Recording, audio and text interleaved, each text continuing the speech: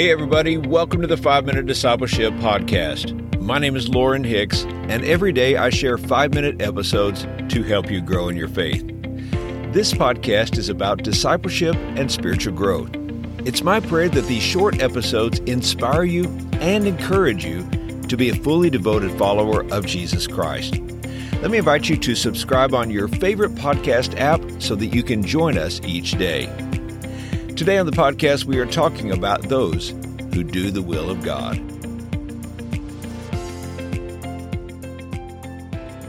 There were two sons in the Taylor family in England. The older one set out to make a name for the family and turn his attention towards Parliament and prestige.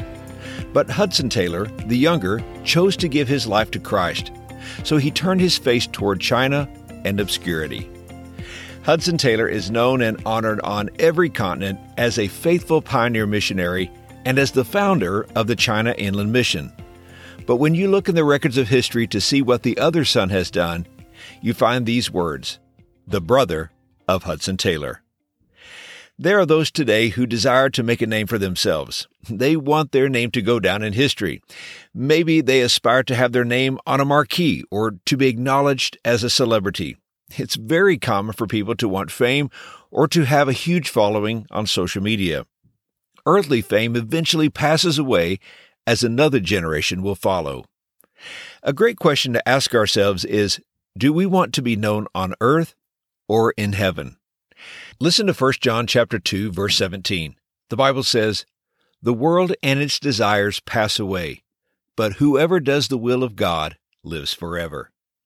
There is a struggle that all of us face, and it is the struggle of submitting to God's will. Why is this so difficult for us? Because we really want to do our will.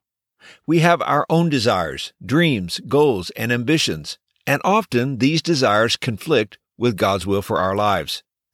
But I've discovered that the more we know Jesus and the closer we are to Him in relationship, the more our desires align with God's desires, the more our will lines up with God's will. Even Jesus struggled with His humanity. We see Him on the night of His arrest in the Garden of Gethsemane. Jesus is pouring out His heart in prayer to His Father. He asked in Matthew chapter 26, verse 39, "My Father, if it is possible, may this cup be taken from me, yet not as I will, but as you will." We can safely assume that if the surrendering of human will was something Jesus would have to do, it is something you and I will face as well.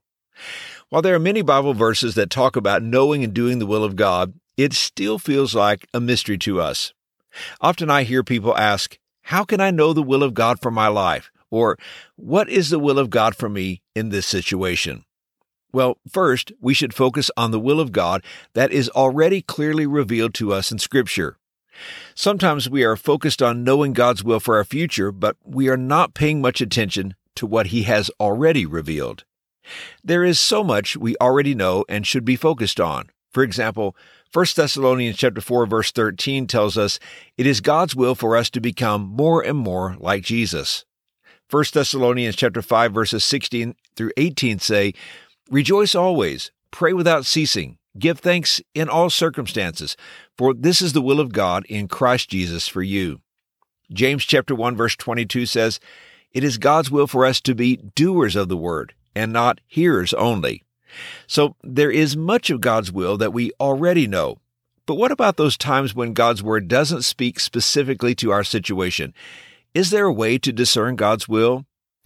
Paul said in Romans chapter 12, verses 1 through 2, "I appeal to you, therefore, brothers, by the mercies of God, to present your bodies as a living sacrifice, holy and acceptable to God, which is your spiritual worship.